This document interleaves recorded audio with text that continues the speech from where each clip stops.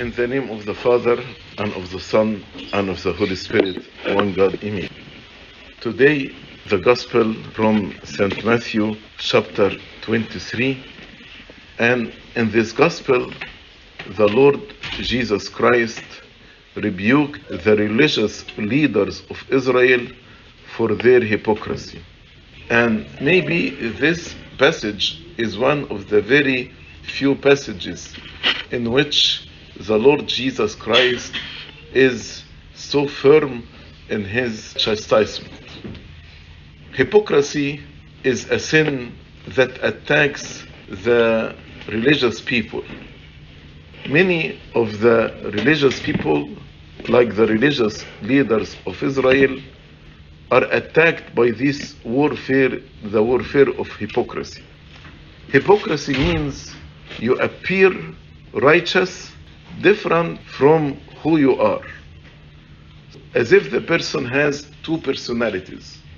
One personality between him and himself, and this personality is very clear to God, because God knows the hidden things of the heart.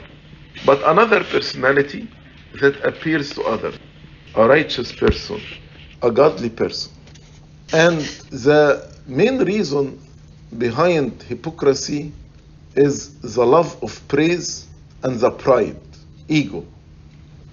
The person wants to be praised by others, and his pride wants to get the attraction of the other to his righteousness. But his righteousness is a false one, not a true one. He can deceive others, but he cannot deceive God, because God searches the heart and the rein. And one time the Lord said hypocrisy is like the leaven, because if you have a small dough and then you put in it leaven, then this small dough will look like big. So the outward appearance of it different from what it is. It's a small dough, but with the leaven it appears big. So from within, I am a non-righteous person, ungodly person, but I appear righteous in front of others. Hypocrisy blinds the person completely, because he is deceived by his righteous acts. He goes to the church, he prays, he memorizes scripture, maybe he is a deacon, maybe he is a servant. All these activities blind him. He believes that he is righteous, and he doesn't know, he doesn't need to do anything more. That's why the Lord actually addressed the scribes and Pharisees by saying blind guides. They are blind. Pride blinds a person. Hypocrisy blinds the person. Make the person blind to who he is. And this is actually very dangerous, to be blind to who you are. The first step in repentance is to realize who I am. When I realize that I am poor in my spiritual life and I need the grace of God, this will be the first step in my repentance. Like the prodigal son. In the beginning, he was blind. When he lived a prodigal life and he had fun, pleasures of the world around him, he had money, he was totally blind that he is lost. And when actually he lost everything, the Bible tells us he returned to himself, as if his self was lost. In reality, it was lost. But now this blindness is gone, and now he can see who he is. The hired servant in the Father's house were better than him. Once he realized his misery, he made a decision. I will rise and go to my Father's house. I will return. So the first step in repentance is to realize who I am. And I need the grace of God to be hungry and thirsty to the righteousness of God, not to the false righteousness of hypocrisy. That's why I said spiritual blindness can be very destructive to the person. Next Sunday, in the Sunday of the man who was born blind, the gospel ends with a very important verse. When the Lord said to the religious leaders of Israel, if you were blind, you would not have any sin. Which means if you realize your blindness, then you will seek help. You will seek repentance. Then your sins will be forgiven. You will not have any sin. But because you say we see, they are blind, but they say we see, then your sin remains. And this is a problem of the hypocrite.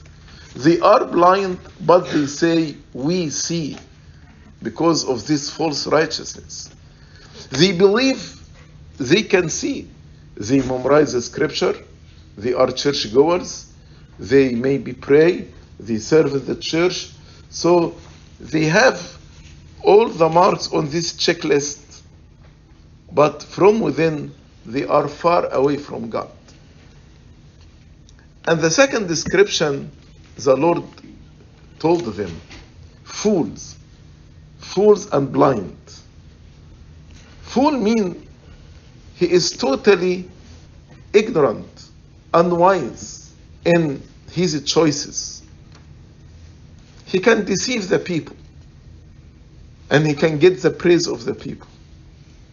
But on the last day, when he stands before God, and God will ask him to give an account of his stewardship, he cannot deceive God. His works and his deeds will be revealed and will be very clear in front of everyone. He cannot defend his false righteousness.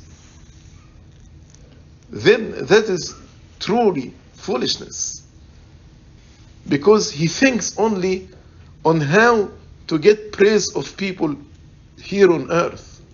He is not thinking about the last day.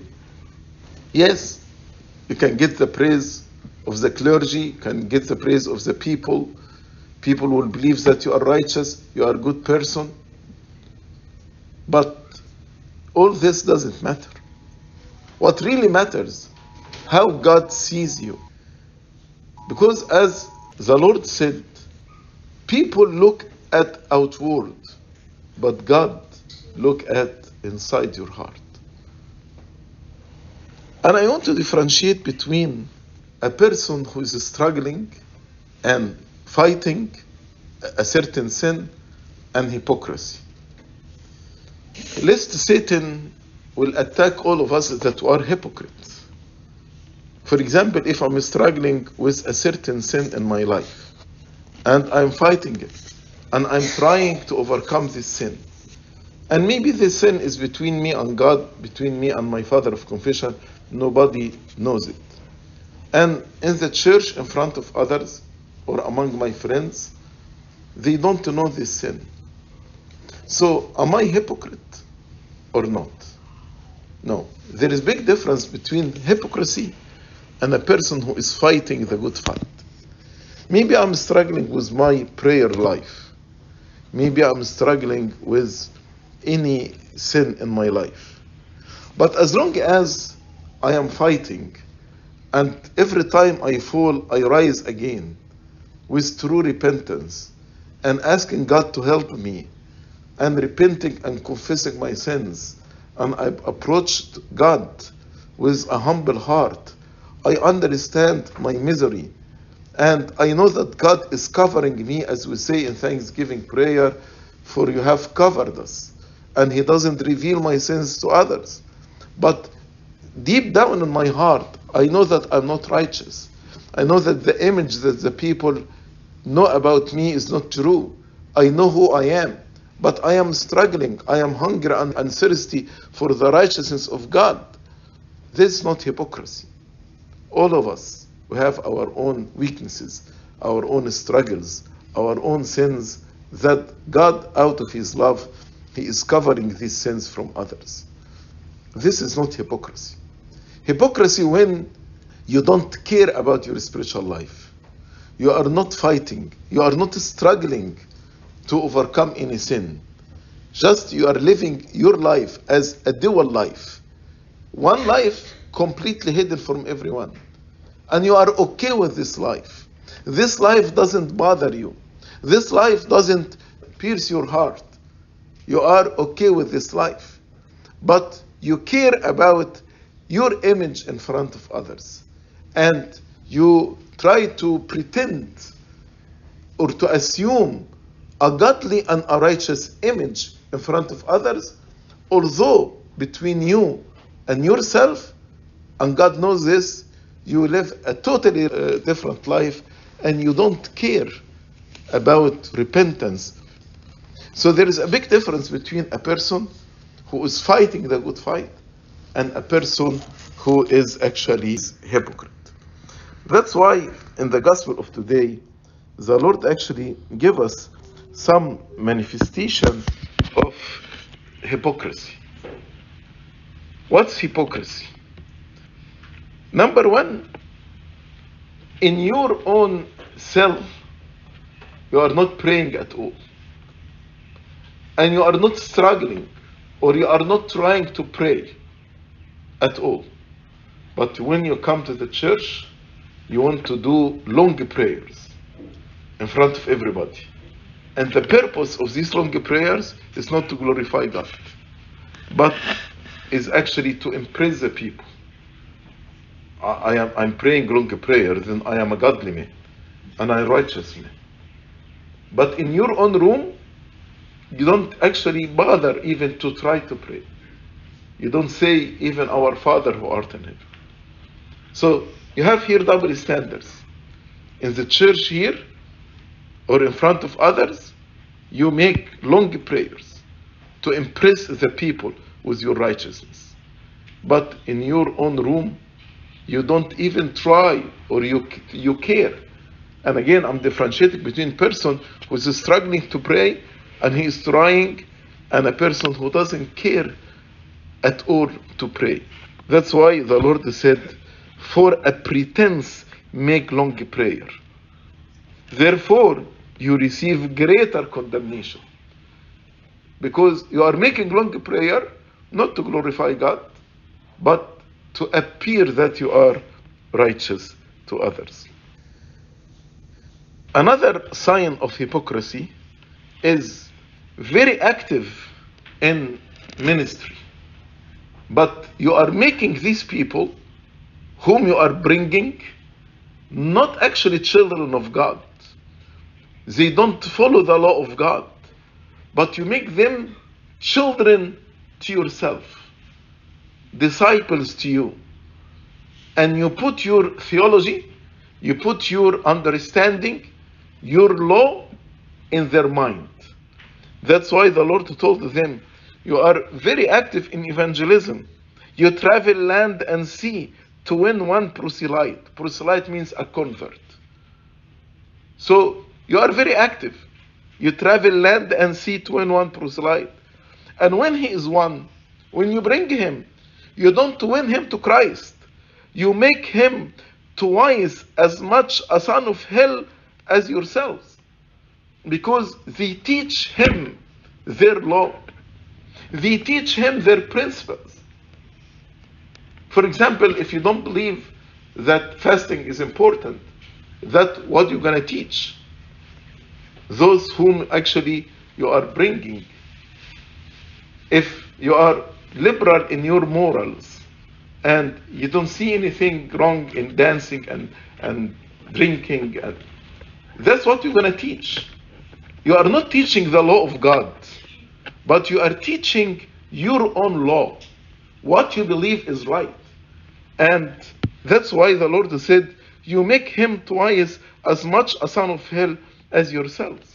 Many churches right now, they are teaching it's okay to have same-sex marriage.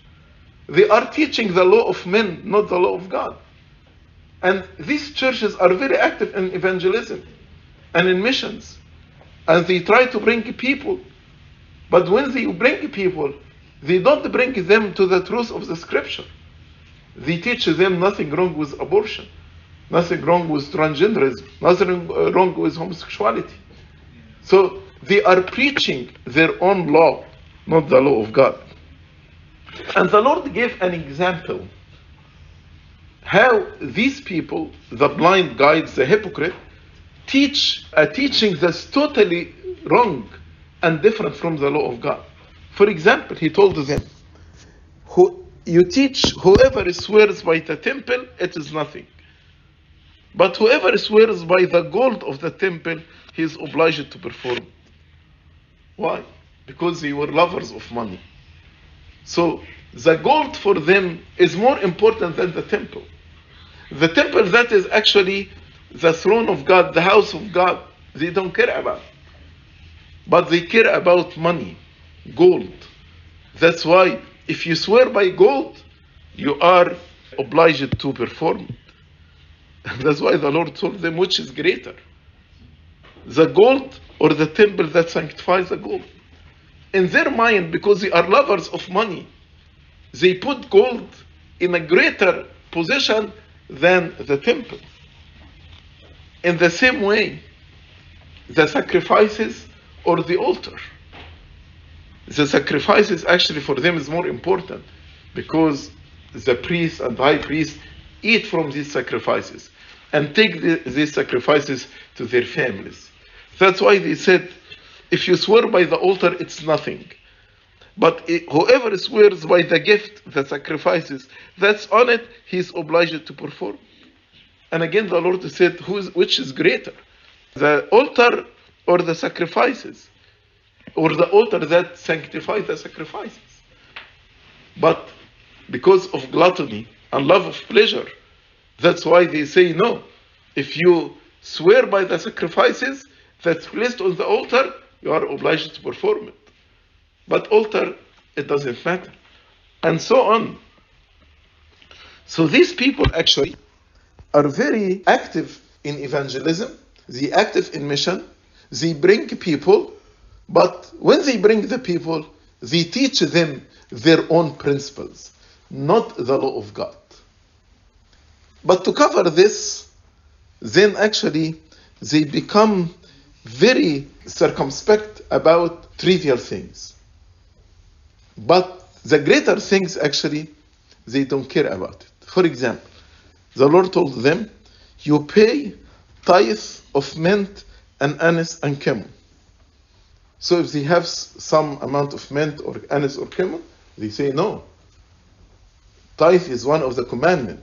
You need to bring the tenth of it to the altar. Why? Because at the end, the priests and the high priest, they lived from the tithe of the people. That's why they say no. You should pay the tithe of mint and anise and cumin.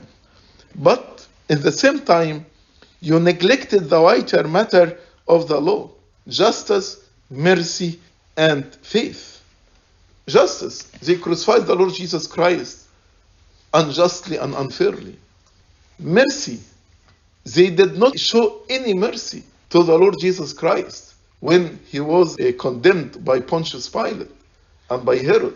And they shouted, crucify him, crucify him. And faith. Again, they neglected to believe in the Lord Jesus Christ. Although the Lord told them, he who believes in the Son have eternal life. Who does not believe in the Son will not see eternal life, but the wrath of God will abide on him. They didn't care. And the Lord said, lest somebody misunderstand him, that he is saying it's not important to pay your tithe. So the Lord make it very clear. This you have ought to have done without leaving the others undone. So the Lord is not against being precise and meticulous even in the trivial commandment or the small commandments. But if you are focused on the small commandment and you neglect the whiter commandment, then what is the point? Let me give you an example. Now we are fasting. If you focus very, very carefully about the ingredient of anything you eat, But in the same time, your heart is not repentant. You are not watchful over your tongues, what you are saying, or what you are seeing, or what you are thinking, or how you live your life during fast. Then that's hypocrisy. Because you are focusing on trivial things. Again, the Lord said, this you ought to have done without leaving the others undone. I'm not saying focusing on what you eat is not important. But what I'm saying, if that's all your focus, but you don't focus on changing your heart, repenting and returning to the Lord, this is hypocrisy. If you say, no, I cannot eat this, because this is not completely vegan, I cannot eat it. That's good.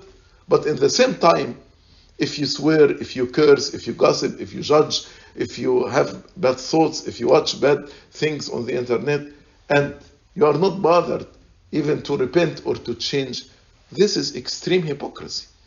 Fasting is not what you eat, mainly. Fasting is how to change your life.